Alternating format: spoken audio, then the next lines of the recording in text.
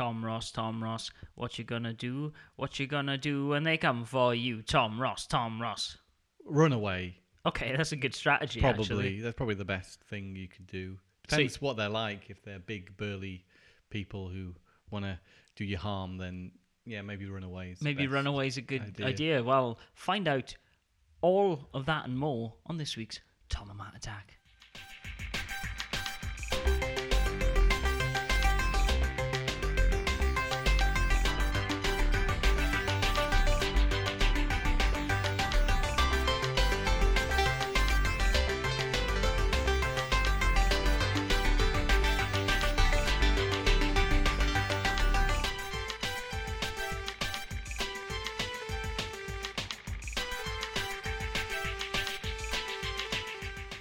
Matthew, what was all that about? I don't know. I was just you just listening. wanted to do that little rhyme, then it went all serious. I did, yeah. I was trying to think of just like, think of more survival tips, but I froze on myself. So it's Yeah, like, and I could have come back with something funny, couldn't I? But instead, I took it deadly seriously. You did, yeah. Yeah. I mean, Runaway was a perfectly good answer, to be honest with you. But why would they be coming for me, Matthew? What have I done? I don't know. Played video games, hopefully, and I hope you're about to talk about them on this podcast.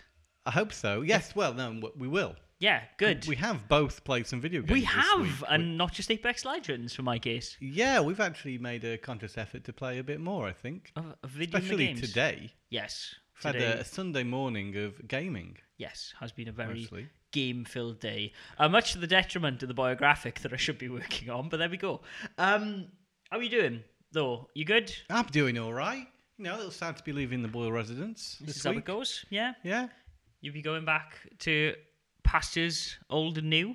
And, you'll still be around for a couple of weeks. Oh, that's right. So I just won't be staying with Matt anymore. So I will still be in Denmark. Yeah. And we will still, I hope, be able to do a few more of these before I head back to the UK in Fingers a month's crossed. time. Well, I mean, as I've said to you previously, I think even when you go back now, we should have a better setup because I bought that USB mic. Oh, you've got a sexy new microphone. I do, and it's got little earbuds so I can hear myself. And let's hope my everything. mic doesn't keep cutting out. Well, fingers crossed. If it doesn't, that would be a great help because it makes these podcasts an absolute bastard to But edit. you don't need to know about that. You need to know what Matt goes through to edit these podcasts, especially when we're doing it overseas. Well, if you've played the game Dante's Inferno and you're familiar with the 7 Circles of Hell, no, I kid. You brought it back round to gaming. I like I that, did. Matthew. I try my best. Yeah. So, is there anything you've played this week which has stood out to you? Anything particular games that have been wow? Well, to be honest with you, the two games that have wowed me perhaps the most this week, I've only played the beginnings of. So the first, I'd say, half an hour to 45 minutes. Oh, and that's not a lot. No, it isn't. But hopefully, though you did say, I can't remember where you go, you've played a little bit more of Old Boy than I have. I think about the same now. Really? Okay, cool. Well, as you can't remember it, Tom, let me refresh your memory. So Old Boy, which is actually right now, it's kind of current. Yes. 'Cause it's celebrating some sort of anniversary of its initial release. Maybe on Switch. I'm not sure if it's I believe in general. In general, is it? Yes. So it's kind of current, which is a nice coincidence that Yes. you just started playing it today.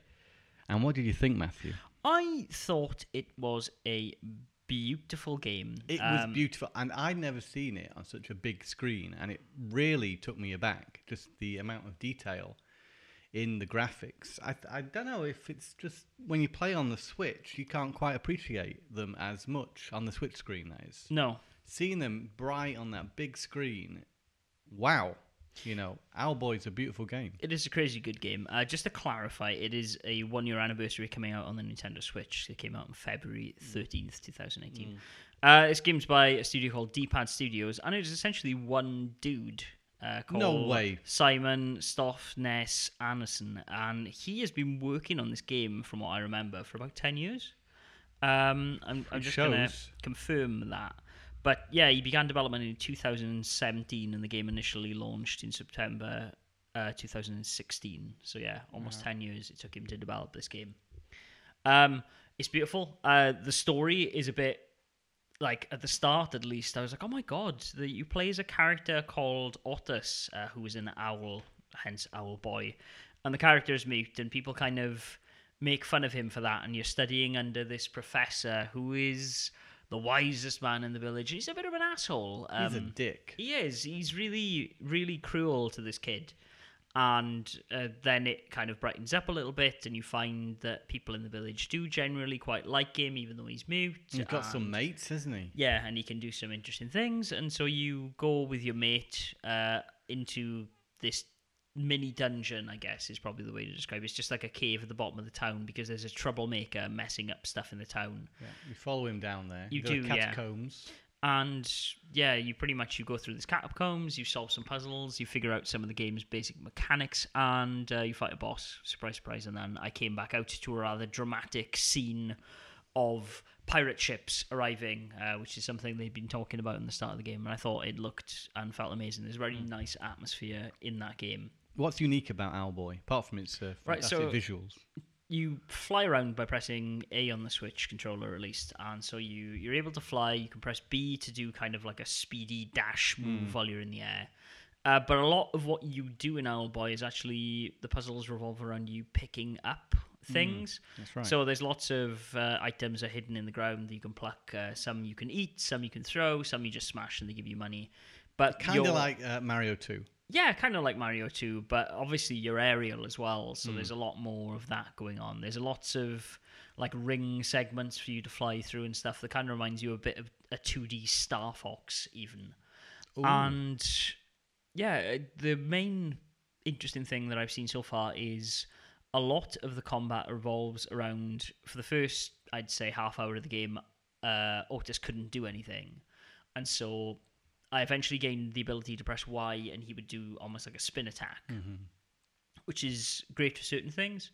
But if it requires actually like not stunning an enemy and doing damage, you either need to pick up an object in the environment and throw it, or you need to pick up one of your friends. And so you meet this guy who's tending the cannons at the start of the game, a human guy who I can't remember his name, it starts with a T.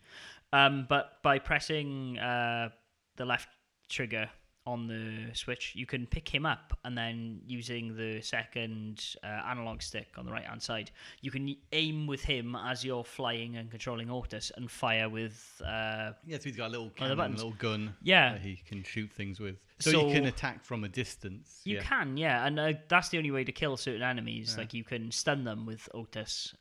You gotta break down walls. That's how you actually continue in the progress in the game, isn't it? You get to your friend and he can let you get into the catacomb area. He can blow up wooden objects, which Otis can't do at the start. Yes. All this sounds very video game-like, Matthew. Yeah, it's pretty cool. The boss actually... It's not just a platform game, is it? It's revolved around this flying. It does, yeah. There's a lot of it, and even the combat revolves around you flying around, spinning as Otis, then picking up your friend, and then dealing damage that way. There's a lot of aerial maneuvers going on. In itself is quite unique, the fact you're a flying character, like Tails in Sonic. You can get around the levels, not by jumping, but flying. And they are purposely built that way. There's a lot of verticality in mind. Yeah. Perhaps a little bit too much, I would imagine, as the game gets on, because I am the kind of person who will look in every corner trying to find every little bit of money and every little secret I can. And so just even that first initial stage of the town was like, oh my god, I don't know if I've been everywhere, and there was no way I could figure out in game to keep track of that. Yeah, and you wanted to explore every little nook and cranny, whereas I usually, when playing games, just kind of go for the goal. Yeah, but let's see. I might pick it up. It is on offer at the moment because of this anniversary. I did actually rent it out of the library here. However, extenuating circumstances of there being a lot of work to do at the moment meant that I could not play it. And the time I have devoted to video games has obviously been playing Apex Legends, because that game's really good. Because you have to play Apex Legends every day, you were saying. Well, I'm trying to get at least a match in, because I think this is the most consistent I've been on any game for a long time. I'm actually getting okay the quality of it, doesn't it? It does. Yeah. It's a very fun game. It is very easy to Spelunky style get in and out if you really want to, but there's also that draw to go, just one more game. I found it very interesting what you were telling me about the game's development time was relatively short. Yes.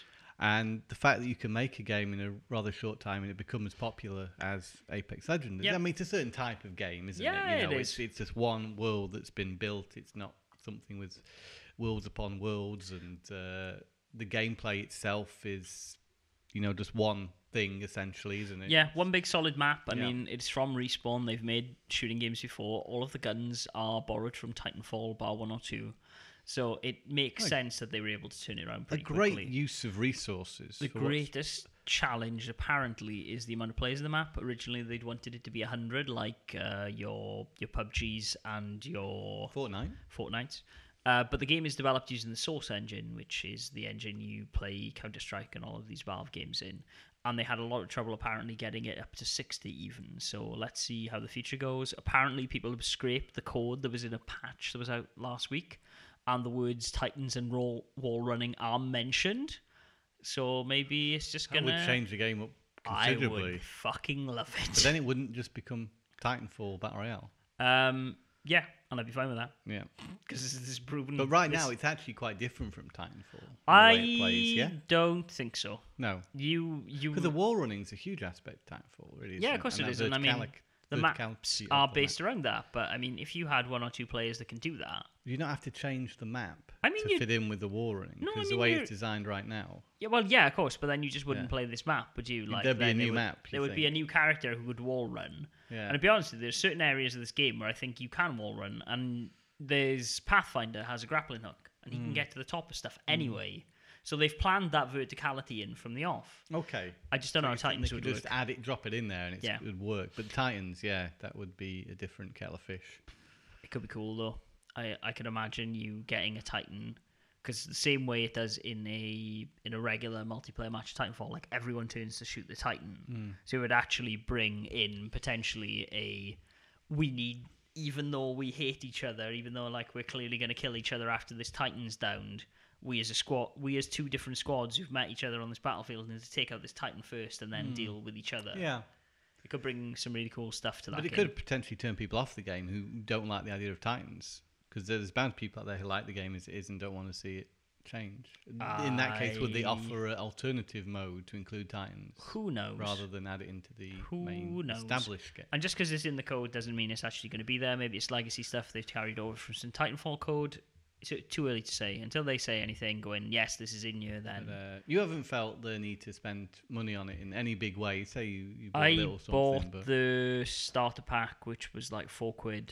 I am tempted to buy the founder pack, which I guess this is what they hope for. The about more you 20. play. Well, like this is the thing. It's just like I've not bought any games this month. I bought Picross for my lovely lady wife, and I bought Dragon Quest because I felt guilty that I kept taking it out of the library and were not allowing other people to play that game. Well, you like that game. I do love that game a lot. So it made sense for you to pick it up. And what was the reasonable price? I have to say, Yeah, was it 230 kroner? 230 kroner, yeah.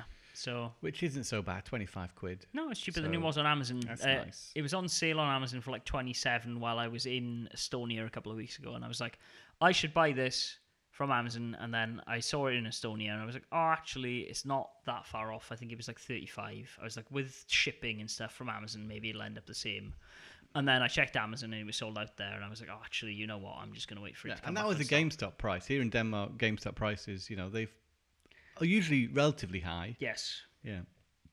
So pretty good. It was, yeah. Well, I guess the game's been out for a year now, and then immediately they announced the bloody Switch version a week after. So, never mind. So, but say you've not spent an obscene amount of money on the game, but there are people out there who have, as the recent news story said. A guy, I read the headline online, and it said how £500 wasn't worth it. Oh, dollars was it? Sorry, $500. $500. Oh, wasn't worth it. Well, I maybe could have said that to you. Well, yeah, well, see, the thing is, Apex Legends, and this is something I was completely unaware of before this, has something called artifacts. And what artifacts are, essentially, they are guaranteed to drop 1 in 500 loot boxes in the game. You get these for leveling up. You can also buy them for real-world money. The starter pack came with some cash, but it wasn't enough to buy a character, so I was like, well, I'm not going to be tempted by the idea of paying more to get a character, so I'm just going to spend this on loot boxes, because I wanted the skins and stuff, and just to say, hey, here's £4, you did a good job.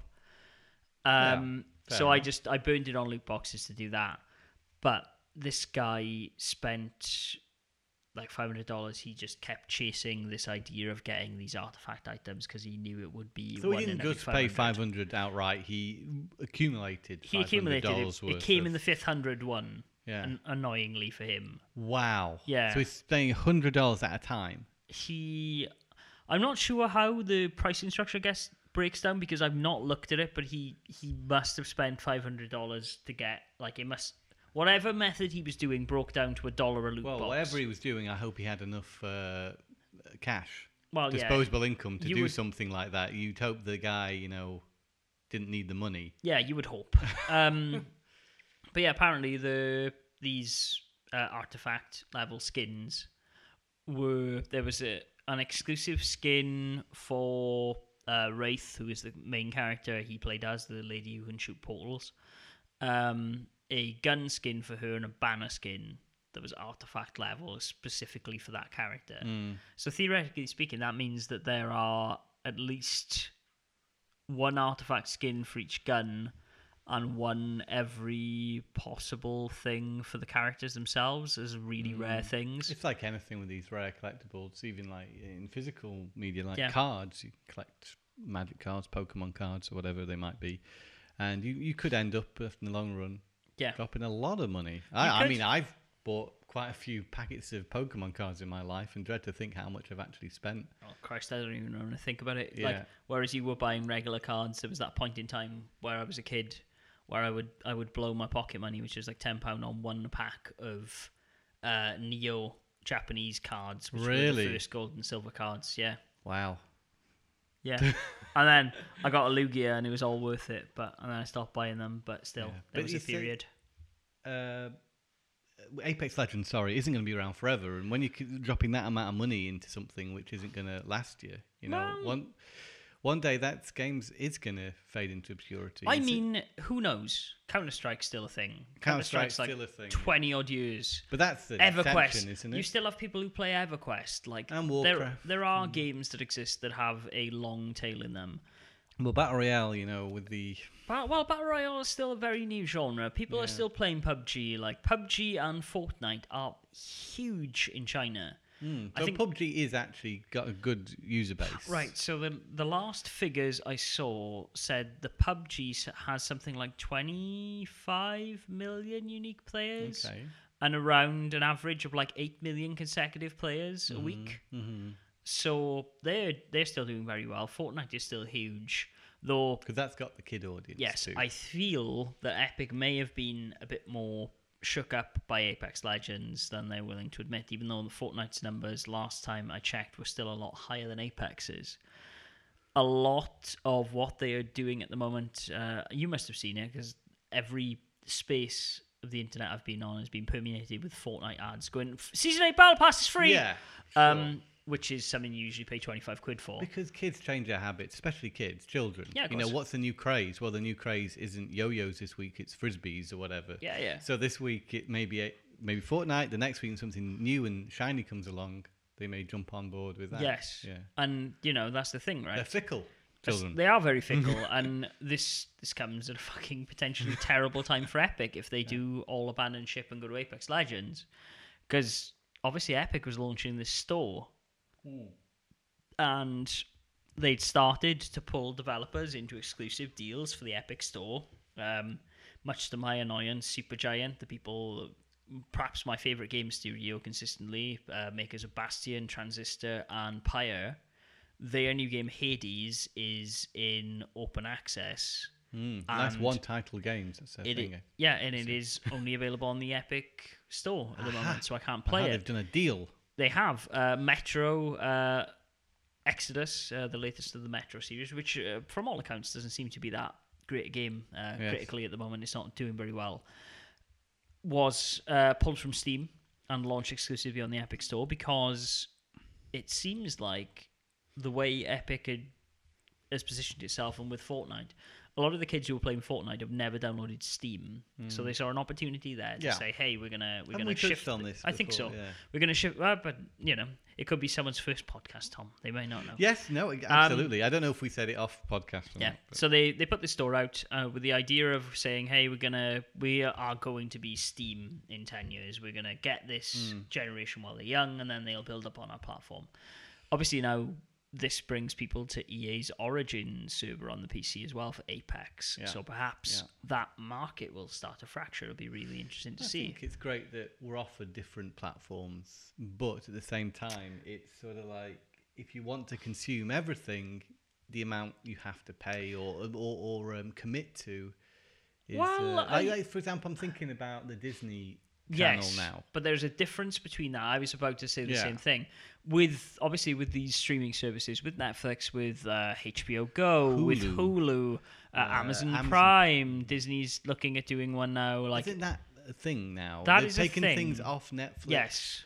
But they're not on anything yet, but they will eventually be on the Disney that's the case with... It's not the Disney Channel, is it? I don't know what they're calling it. I don't know what the hell they're going to call it. Because they're already a Disney Channel, isn't it? But I mean, Disney also owns a lot more things than just like Disney properties think of. I mean, they own television networks. Like, I think ABC is a Disney-owned network. Touchstone Pictures is a Disney studio. There's lots of... They have their fingers in many pies, as you might expect.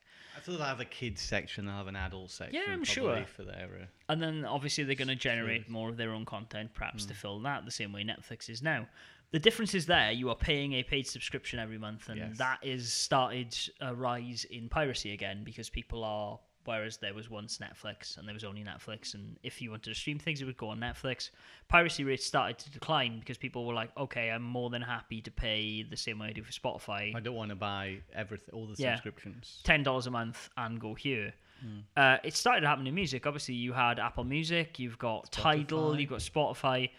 But I don't think there's that much exclusive content between them anymore. Like, yes, they do artist sessions there was some and stuff. Tidal still had has to deal things with a few people. They still have things on Tidal that are not on anywhere else. But to be honest, it's not my taste in music. Is that Jay-Z's? Yes, it is Jay-Z's thing.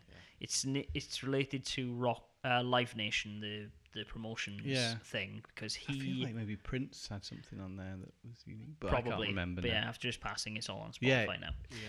Anyway, so in music, it tried to start happening, and I think a lot of the competitors who were trying to follow Spotify have kind of fallen away.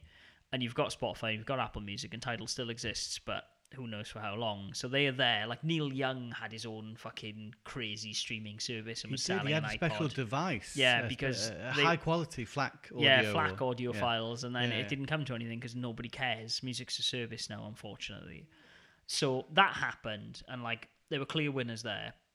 That is now happening even more aggressively, obviously, in the streaming TV and movie market, because people own all of these legacy things. They're a lot more tied to studios than they are to artists in the way of music, and so people are trying to say, no, all of our content will be on here, and then we will compete with your content the same way that television has for decades, which is, in my opinion, an archaic model, and I think we'll start to see things go awry there.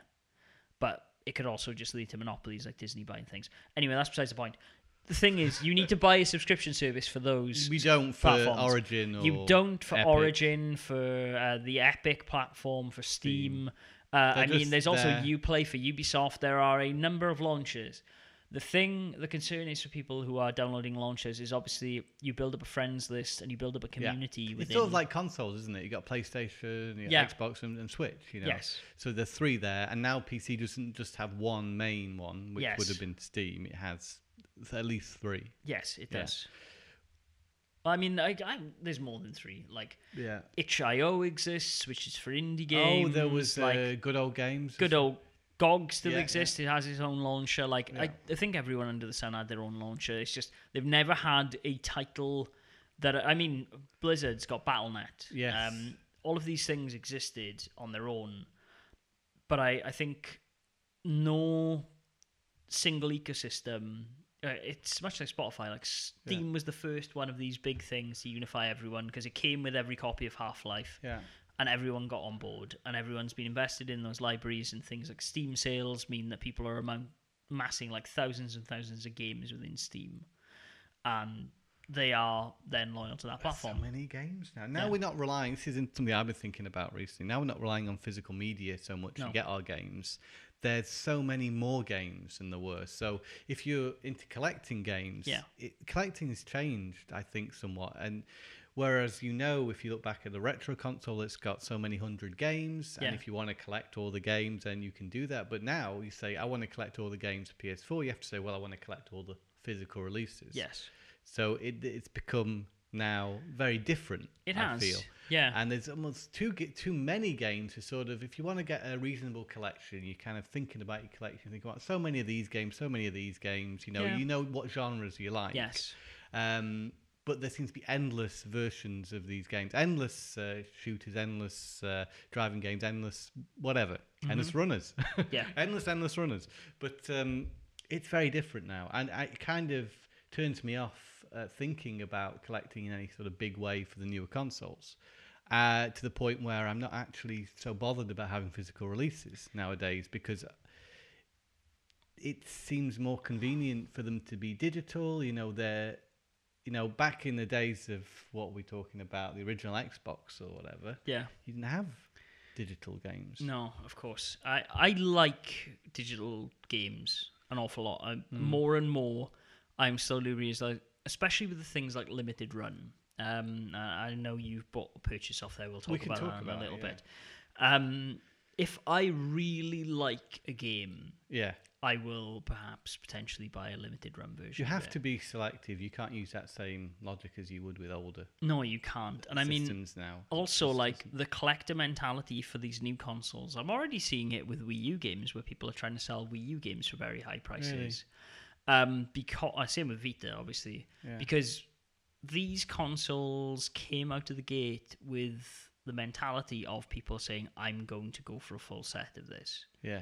And so people bought all of these shitty games that would have, in past generations, like for the PlayStation 2, just sat on store shelves for years because people were like, I'm going to get a full collection. I feel like the same with Switch as well. Yeah. People want to go for full Switch collections, but I'd say it's exceedingly difficult, especially with some of the more limited releases nowadays. Yes, it is.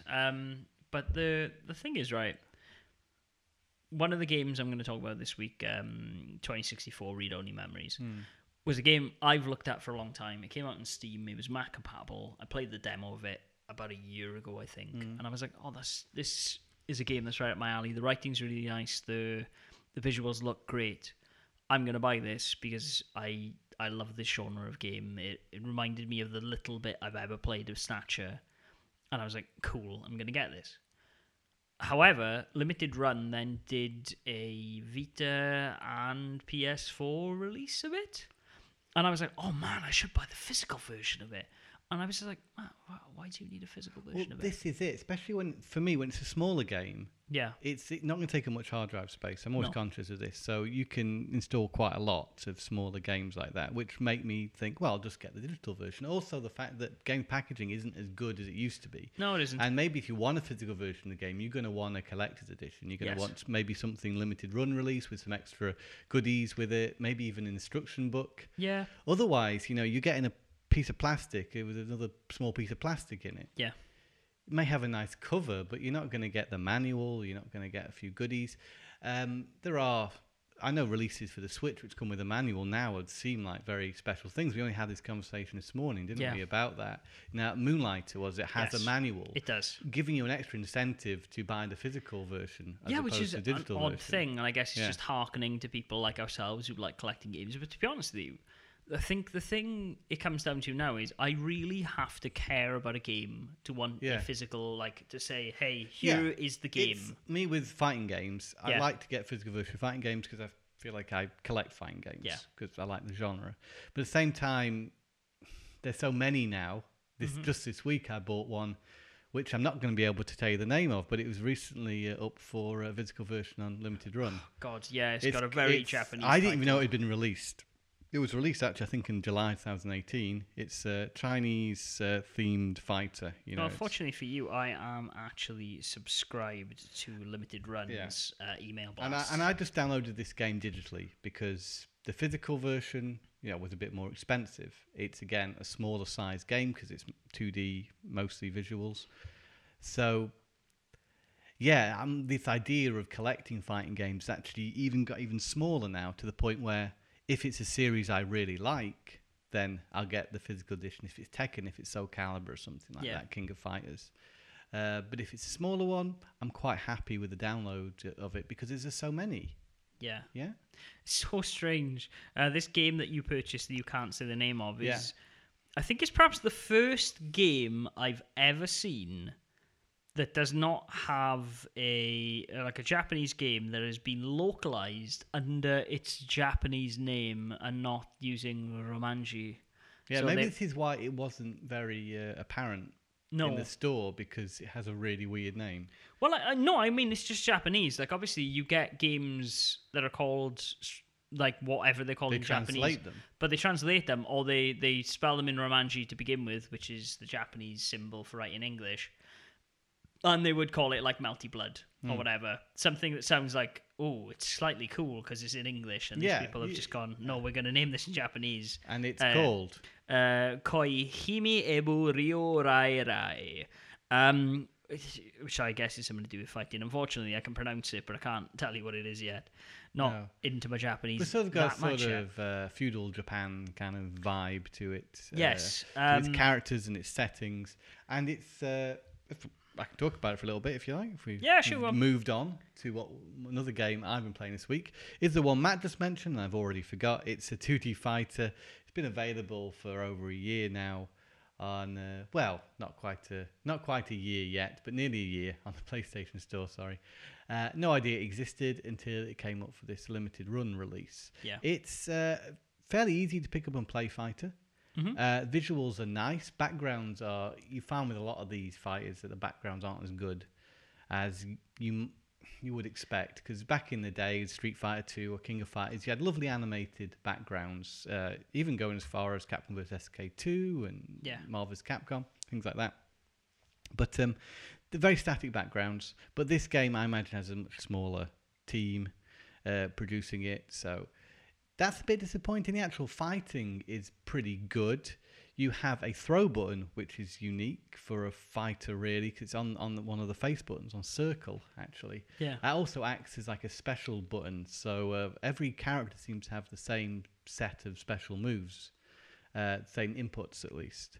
So you always know you do a quarter circle forward, then a half circle backwards, and then press this special button, which does grabs normally, but if you press it in combination with the button input, it does a special. Yeah. And then the characters' regular special moves all seem to be the same. Mm-hmm. But they all have different weapons in there, and there's quite a lot of variety. It's an all-female fighter. Yes. Which is a very interesting thing. I'm just reading the history of this series. Yeah. The series itself is called Koihime Ebu, which I said. The Ryo Rai Rai is the PS4 version of this game.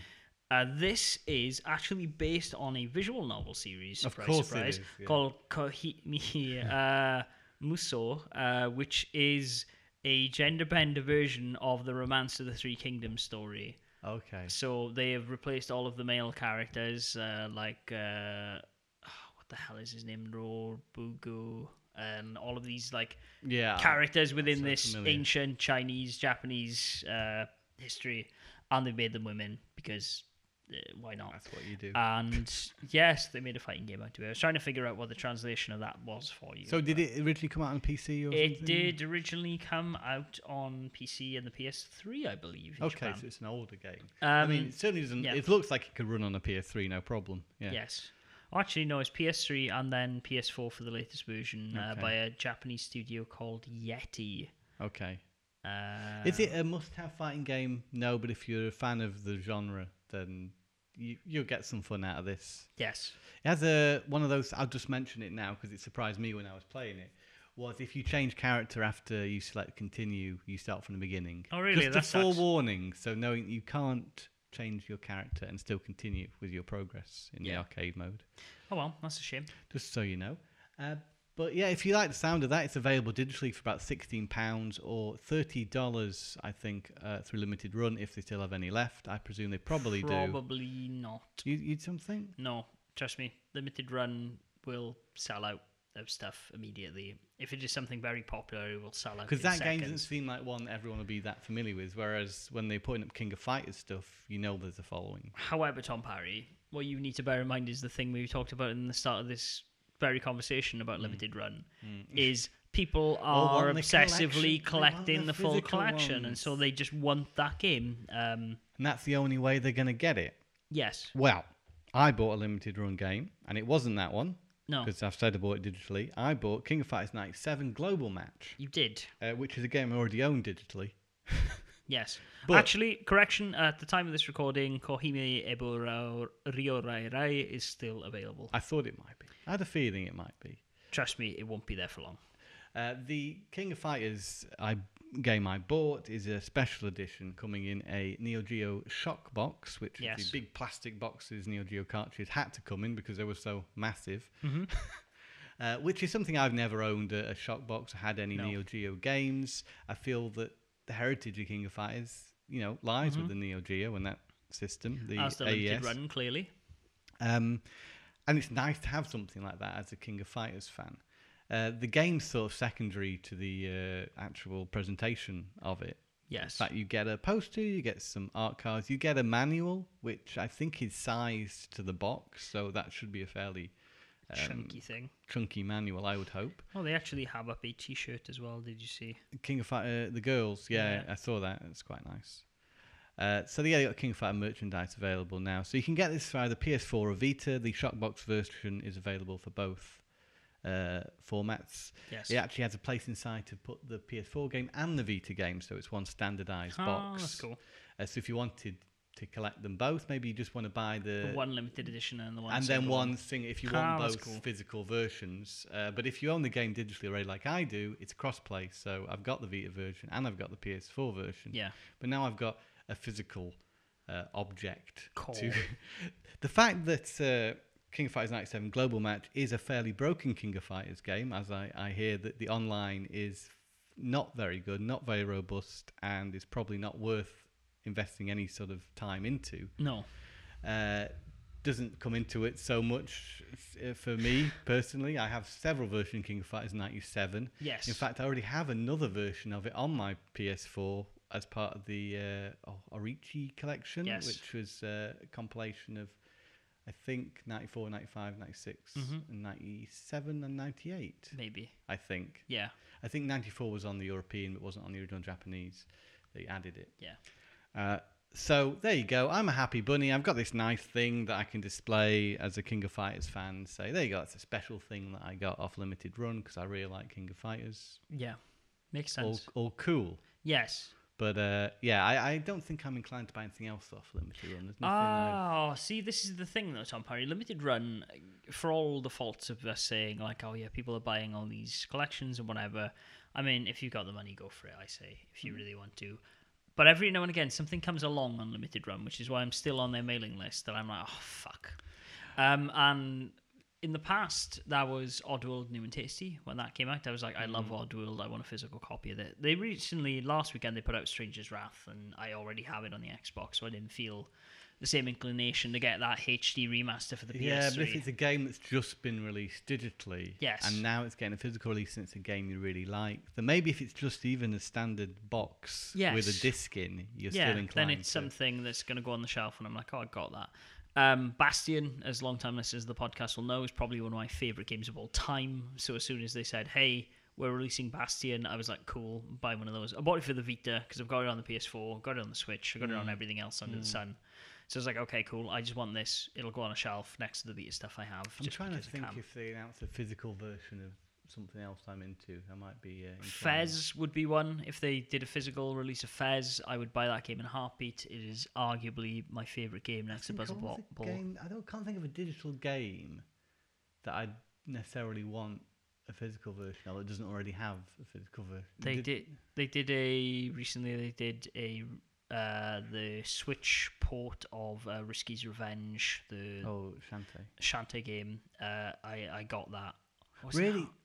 the King of Fighters one just goes in that shop box. Yeah, well, I mean, the Shantae one came with a Game Boy cartridge, like a mock Game Boy cartridge. Okay, so that was a cool and I thing. was just like, oh, fuck's sake. So it's not necessarily the disc. It is. Or the I mean, Vita I've got the game. I have the game digitally. I just saw, if it hadn't have been for the Game Boy cartridge, which felt like it was pandering. But if you have the game already, then you already got the Game Boy cartridge, which I guess is in there. No, I don't have the Game Boy cartridge. That's the thing. It was a Wii U game. Oh, sorry. So they made like a throwback cartridge. Oh, okay. So now I see. And I was like, oh shit, that looks cool.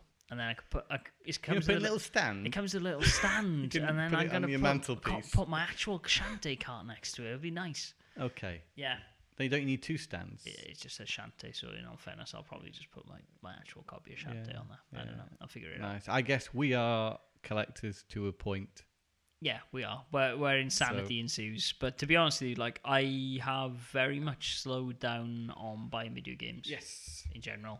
I still buy for the Game Boy, honestly. Obviously, I still do the channel. So while that keeps going, I was still buying things, so I have them on original hardware to review. But I've slowed down a bit. I haven't bought any, other than that King of Fighters game. Yeah. I haven't bought anything else online, gaming wise. Although we did happen to go into Blue City, which is a shop here in Vejle, Denmark, which sells second-hand things, electronics. Used to have quite a lot of video games. Tons. And it still has video games, but they're not usually the kind you want to buy. No, not at all. They've had a very weak selection of PS2 and Wii. Yeah, they might be things you've either already got or you see abundance of and aren't interested. They are the kind of stuff that would be left in a charity shop most of the time. We had a nice surprise, though, didn't we? We did have a very good surprise. So I got Knights of the Old Republic 2 for 10 kroner. Yep. It's just over £1, isn't it, roughly? Yep. Sort of. And then what else did I get? I got the best fighting game on the original Xbox. Oh, yeah. Matt convinced me to buy Fight Club for the original Xbox because as a collector of fighting games, I should own Fight Club. You should. I've heard less than good things about it, but you do get to play as Meatloaf's character. Oh, really? So that's got to be worth 10 kroner. Is there any Meatloaf on the soundtrack? It's got, I think it's got a reasonably varied soundtrack, actually. I don't know if there's any Meatloaf on it. Yeah. But I heard maybe the soundtrack is something of some worth, at least. Wow. The developer of this game is called Genuine Games. Yeah. Who are the people who made 50 Cent Bulletproof. So, there you go.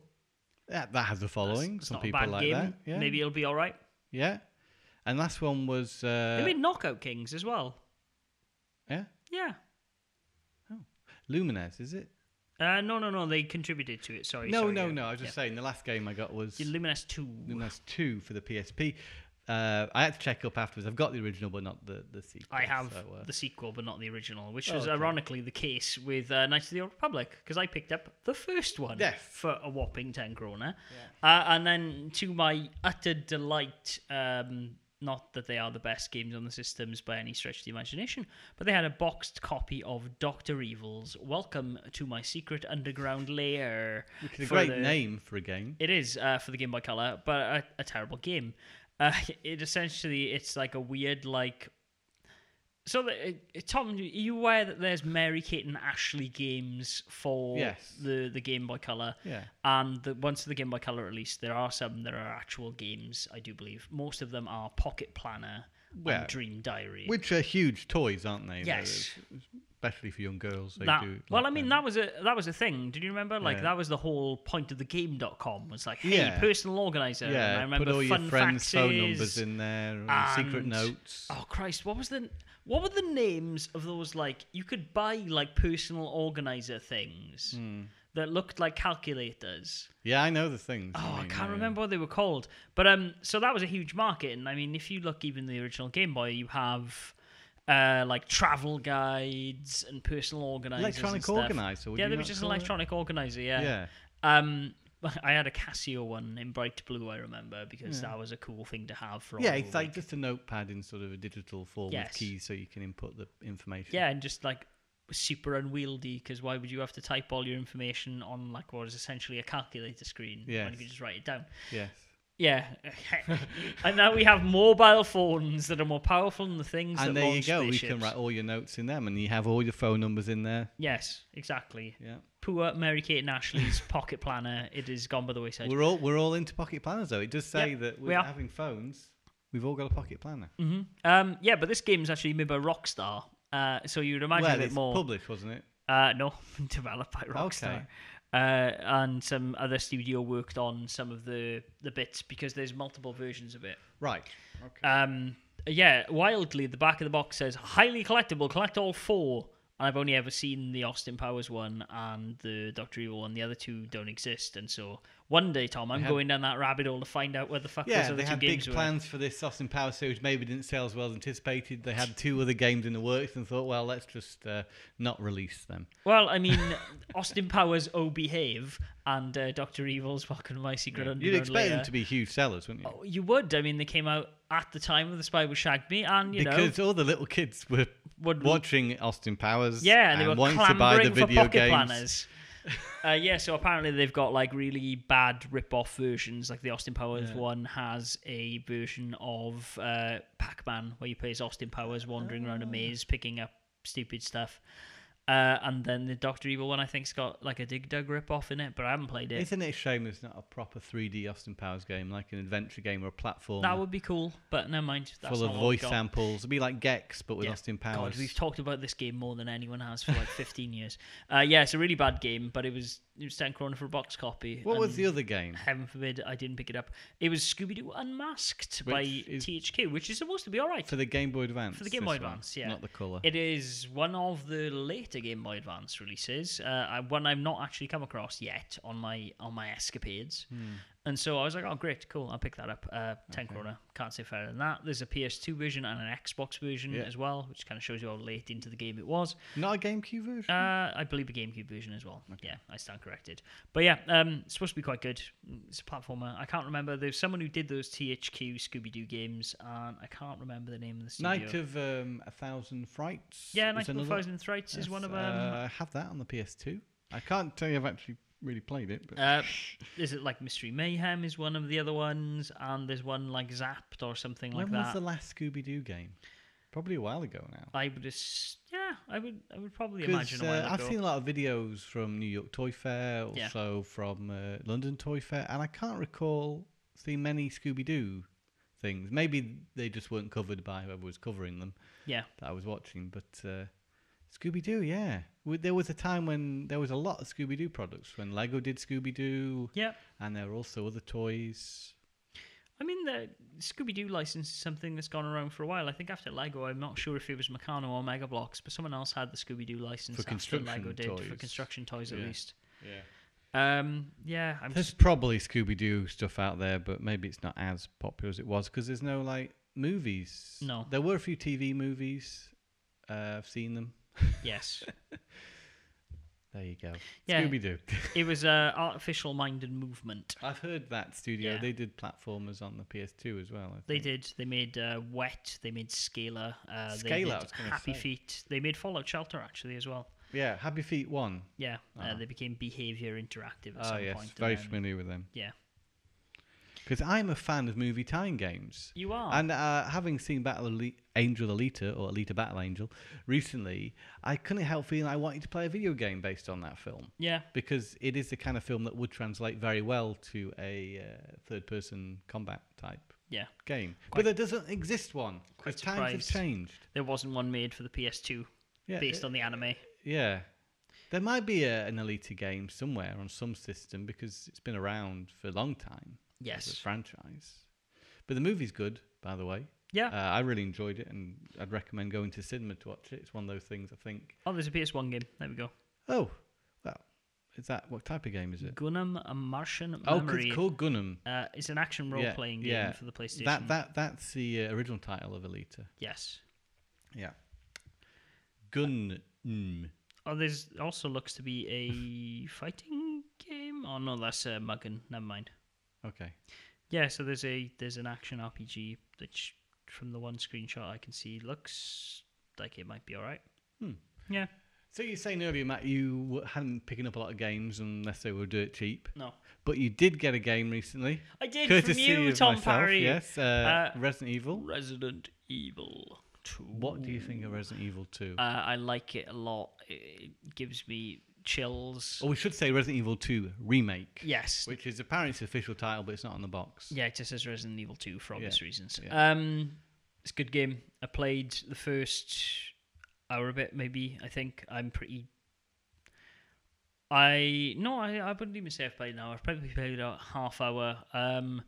I've wandered around the police station a little bit. I've not really explored upstairs in the library and stuff. Effectively what was in the demo. Yeah, pretty much. Yeah. Or a little bit less, actually, because okay. I didn't get the spade key like you do in the demo.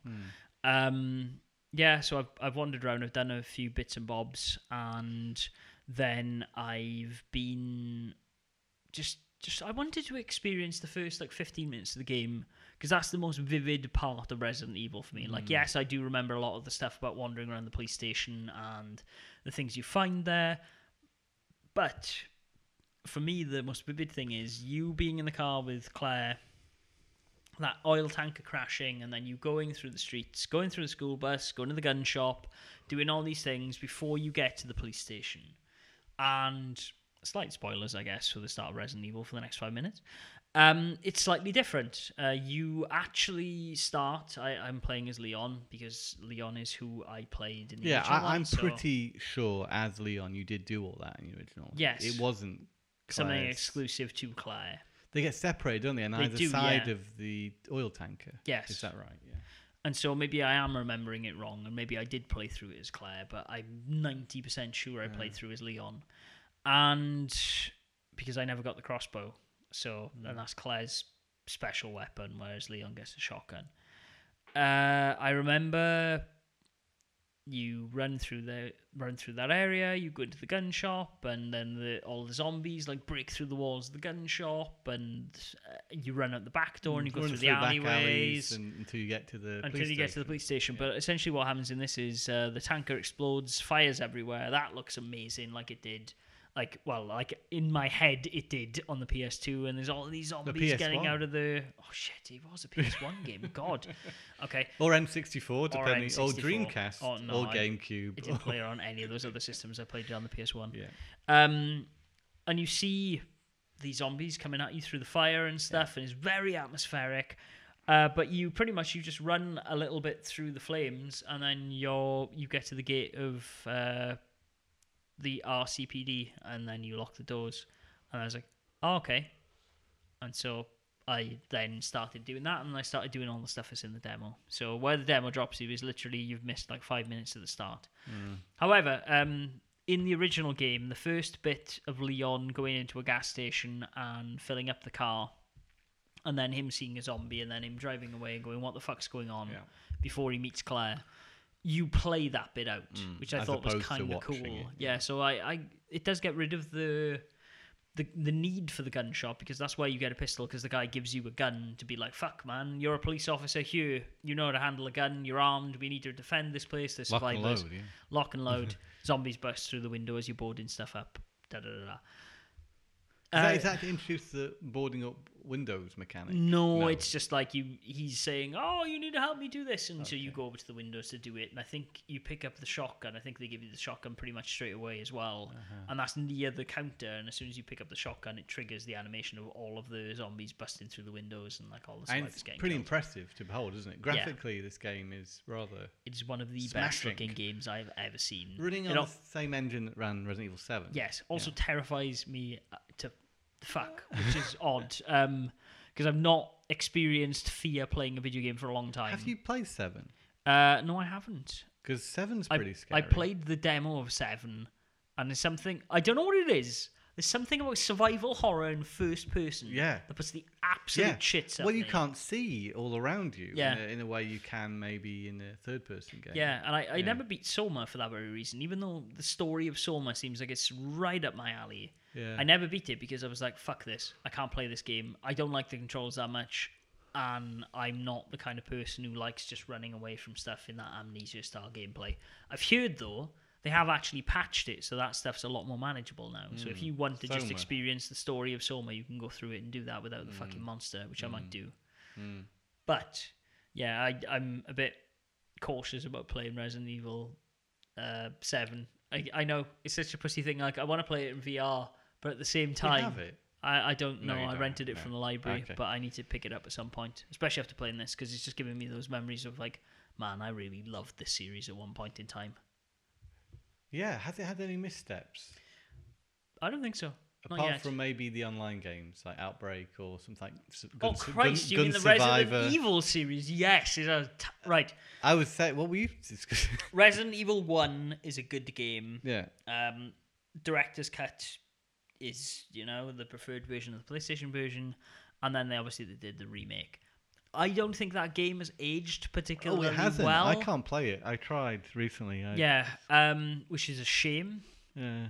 But Resident Evil 2 was always, for me, the favourite. I loved that game. I got much further with 2. I found it a better, more enjoyable experience than 1. I just think the story's a lot better as well. Like, the story of the first game is very convoluted, I feel. And there's not really a lot of it. You're just kind of left to wander the mansion at your own devices, whereas I think the breadcrumb trail they leave in Resident Evil 2 with all the reports is a lot better, and I felt more engaged in that world and that story. So 3, never played 3. 3 is very hard. It's very strange. Is it more actiony? 3 no, it is based on the concept of the nemesis. Yeah. Like, so most of the game is you running the fuck away from this big scary thing that you cannot kill. Which you've already said you don't like that style of which is gameplay. not... Well, no, it wasn't so much that I don't like that style of gameplay. I just don't like it in Soma because it's in a first-person environment, and I feel like there's a lot to keep track of. I think it would be easier in a third-person one. So that happens. Like, the item conservation stuff is a lot more full-on, and you start getting, like, machine guns and stuff, so it does start to push it towards the action realm, because it's the only way you're going to take down this Colossus thing, and I think the guy's name is Carlos, or maybe that's the guy from Resident Evil 0, but you meet with these mercenaries who've kind of come in to clear out Raccoon City for Umbrella, and that game is pretty ridiculous. 4, obviously, redefines the action shooter genre as well as the survival horror genre a little bit. 5 goes full on action, and then 6 we don't really talk about. Yeah, but yes, there's a misstep. Yes. Yeah. The spin-off games of the Resident Evil series have never really been that great either. Operation Raccoon City is obviously the last one before they tried something different with 7, which got terrible reviews, which is like almost like an online... Isn't there 2 of them? I believe so, An 2. Online squad-based survival game where you all have players like SWAT team agents who are going into Raccoon City to... Remember that Umbrella Special Ops thing? Yeah. That multiplayer. What was that called? That's that. There was another one. There was Outbreak, which was that online one on PS2. Yeah. And there was a sequel to Outbreak. And then there was Umbrella Corps. Yeah, that's the one. Remember that one? Yeah, that's what I was thinking of with Operation Raccoon City. That died a death, didn't it did, because it was terrible. That was on PS3? That was on PS3 and Xbox, yeah. Yeah.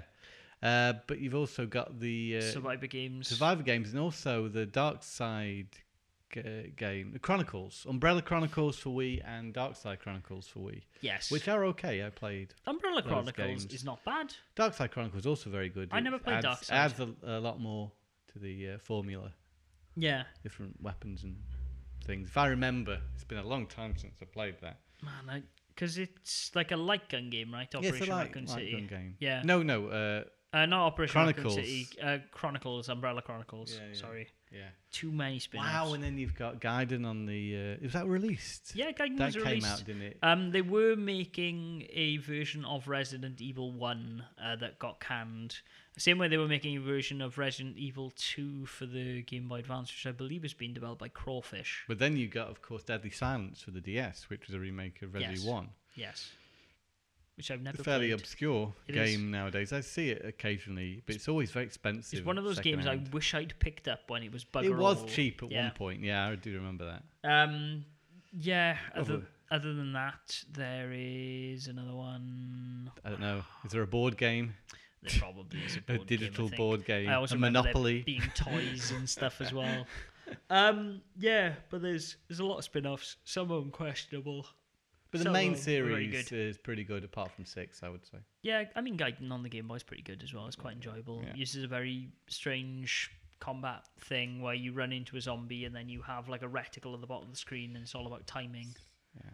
So the remake thing, though, seems to be a thing that Capcom like to do. They've done it with Resi 1. Yeah. They've done it with Resi 2. I mean, it makes sense that they're going to do Nemesis because it's set in Raccoon City. Yeah, and whether it will appear on this generation I consoles, think it will appear on this generation of consoles. They'll just go for it because there's a long time between Resident Evil Remake and Resident Evil 2 Remake. Yeah, but the thing is, they remade Resident Evil Remake because the GameCube had all of these other things and they were doing a big thing, and they realised, oh, well, we should just really release... Because they made Resident Evil Remake because they were making Zero. So they were making the engine for Zero was in development anyway. For N64. Yes, it was. But it never came to be. No, it eventually ended on GameCube alongside a remake of Resident 1. Yes. And then they just released ports of 2 and 3. 2, 3... That's all I think they didn't do Code Veronica. Because that was on PS2 and Dreamcast. Yes, it was. Yeah. And now you can download them all pretty much on your PS4 or can. Xbox One. And they started with 6, and I don't know for why. So I will play this game through to completion. For those of you in doubt of whether you should pick it up or not, it's not a very long game. Resident Evil 2 isn't. Once you get out to the police station, which takes about 2 to 3 hours, you go through. Have they lengthened it at all? No, it's apparently about 6 hours playthrough. And it's a full price. Full priced game. Release. However, you have, obviously, for those of you who don't know, there's the option of... They don't do the campaign A, campaign B thing that they do with the original. You play through as Leon, and then you can play through as Claire. Oh, you have to play as Leon. You don't choose. No, Leon. you can play through as Leon or Claire, like whichever one you want to. But I'm just saying, like, once you play through in the original Resident Evil, you would play through a scenario B, which would be harder, and there would be like Leon's effect on the world would have happened. So like items and stuff you would have picked up, or events that would have happened. It would show you from Claire's perspective and vice versa. Oh, right, okay. Yeah, so that was pretty cool. And then there's a thing around your saves. So, like, not saving regularly is rewarded in this game because then you unlock the 4th survivor. And that game is essentially you play as either Hunk or Tofu. And Hunk is a member of Umbrella's SWAT team. They send in to get the T-Virus. You actually see them as part of the game. Meeting rather unfortunate ends, except Hunk. And you play as him, and he's got like loads of machine guns and lots of like heavy weapons that you're not really used to. So the zombies aren't so much a threat. It's that you are this special ops guy, and you got to get in and get out in 15 minutes. So all this content is in the new Resident Evil 2? It is in the new Resident Evil 2 remake as well. So there's quite a lot. And there's DLC. There is unique content set in that story. That's pretty great. That was like they were tertiary background characters, but actually bothers to tell you the story and sets it from their point of view, which I think is going to be really cool. I'm looking forward to playing. I think at this point, if you want to hear more about our experience of actual gameplay, there are a couple of episodes back. Yeah, we talk 2 episodes about back. The demo. I'll get into it again next week, I think. We'll talk a bit more. I'm going to try and beat Leon's campaign, I think, this week. There's actually a couple of games we missed out here. We missed out both those 2 games that originally came out on the 3DS. One of them came out on 3DS. The one on the boat. Revelations. And Revelations. Yeah, that's what I was saying. There was another one I can't remember. Came out later on the Vita, and we also missed Mercenaries for the 3D Mercenaries. Oh shit! For the, I forgot 3DS. Mercenaries. Yeah. Wow, I have a copy of Mercenaries somewhere. That's a weird game. It's a fun portable game. Yeah. Jump in and play every now and again. Wow, that series is huge. Yeah, it is. Yeah. Lots and lots of spin-offs.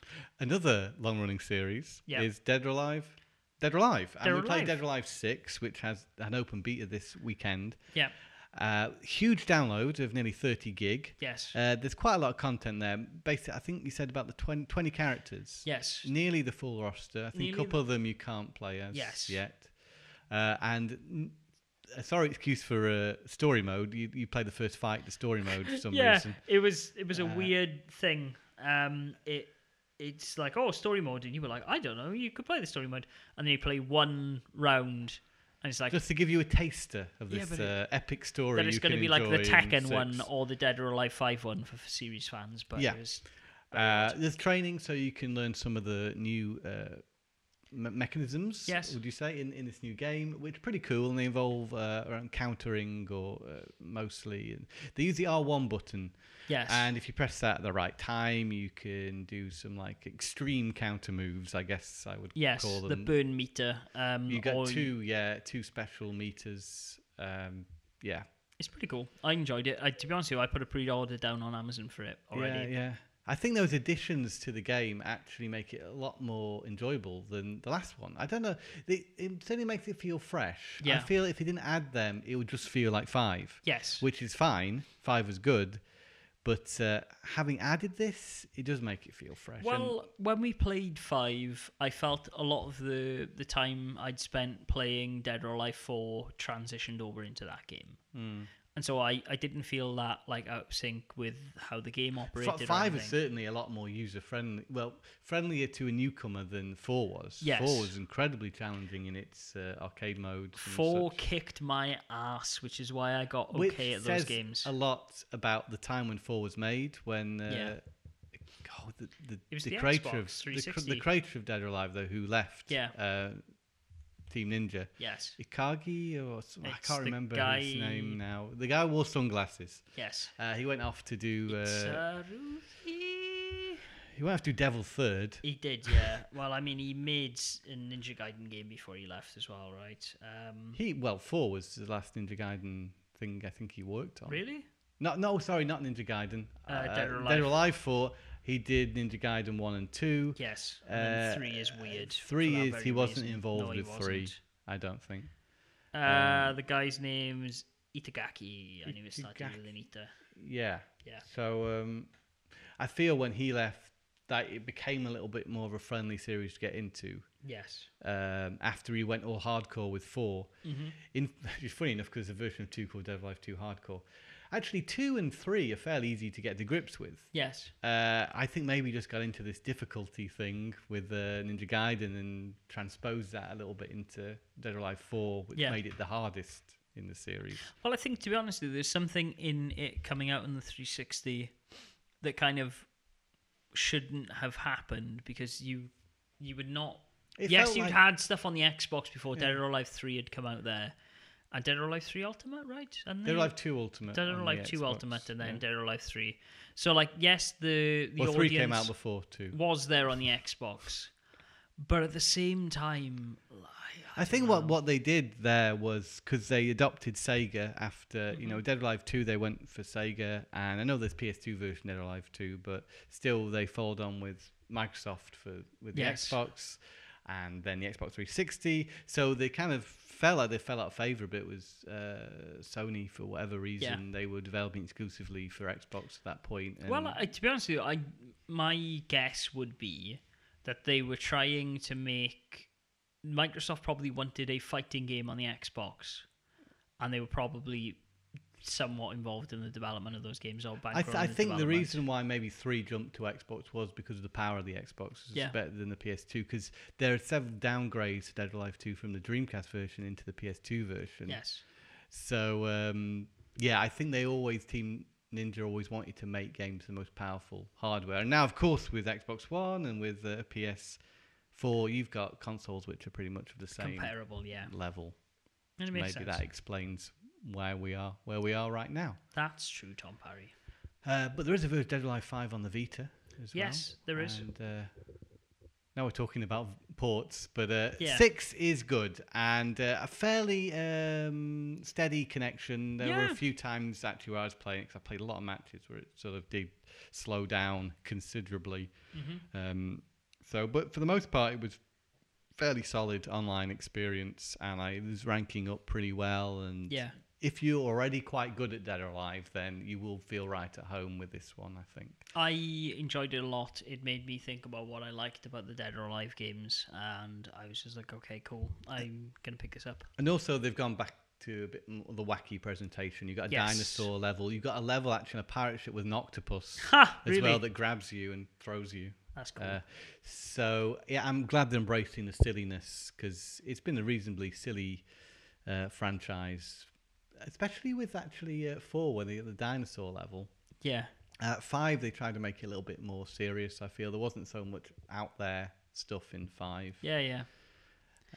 I mean, yeah, it just goes to show, right, that I think they're realizing, hey, with games like Tekken and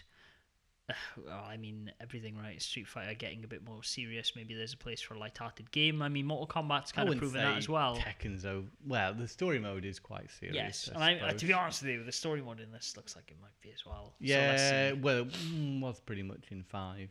Yeah, but you've got characters like Zack who are a bit zany. Whenever he's around, things aren't so serious. No, that's true. Yeah. Let's see. Like I said, I pre-ordered it. But he said it was delayed a little. It was meant to come out soon. It was supposed to have been out already. It should have come out on the 13th of February. So this is sort of like, Valentine's Day. Sorry, it's not out yet. Here's a nice open beta. Yes. We'll release it later in the year. We promise it. It was delayed because of weird reasons, not because it's broken. Because we probably would have got this beta anyway, wouldn't we, to test it online if we would have got this earlier. Yeah, but probably not this. Not as fully. Yeah. Featured. There was a closed beta apparently around the time, so maybe it was something to do with the server connections. Maybe they didn't think they were strong enough. Who knows? But 5 is very good online as well. Dead or Alive 5 last round, so might get a few people back on that actually. I think until 6 comes out. Yeah, just to practice. I might get it out of the library and give it a go myself. Yeah. Okay, right. We've been rambling on for an hour and 10. Wonderful. I enjoyed rambling with you, Matthew. Yeah, me too. It was a good podcast. I did play a bit of Read Only, like I said, but I kind of said... No, it's all right. I kind of said my piece on that anyway. It's good. It's kind of like Snatcher. If you like good writing and quality sprites, go get it. And I completed Pokemon Let's Go Pikachu. Congratulations, I beat the Elite Four, but I haven't got all the Pokemon yet. Yeah, and therefore you have not completed it. You've just beaten I'll let you know when I've got all the Pokemon. Got to catch them all. Yeah. Anyway, speaking of catching them all, if you'd like to catch us in a variety of places, you can do so on Twitter at TMAcast. You can find me and Tom Parry there as well at GameBoyle for myself and at Tom Parry 11 for Tom. We're on Facebook at facebook.com/TomAttack, and you can listen to the podcast in a variety of places, such as tomattack.com/podcast. blastprocess.com, where the last episode is now available. It is, and you can also listen to us in iTunes or Stitcher. While you're in iTunes, why not give us a cheeky rate and subscribe? And also, thank you to all our new subscribers. I looked at our feed burner the other day, and our subscriber count seems to have gone up quite considerably in the last couple of weeks. That's good to hear. So, welcome. We'd like to welcome. hear from you. Let us know what you think about the idea of all of these multiple launchers for the PC, if that's your cup of tea. Or if you see something in a world where PlayStation and Xbox games are finally starting to become cross-playable. If you foresee something like that coming for the PC, who knows? Or if you just like Dead or Alive 6, let us know. Or even Resident Evil. We'd like to hear your favourite Resident Evil spin-offs. Yeah, that would be great. Well. Let us know what you think. Let me know what you think of Gaiden as well, and if you think I'm talking rubbish because I just like Game Boy games. Okay, cool. That wraps it up. Let's keep it short and sweet. Until next time, as always, be sure to say the immortal words of 3, 2, 1. Game on.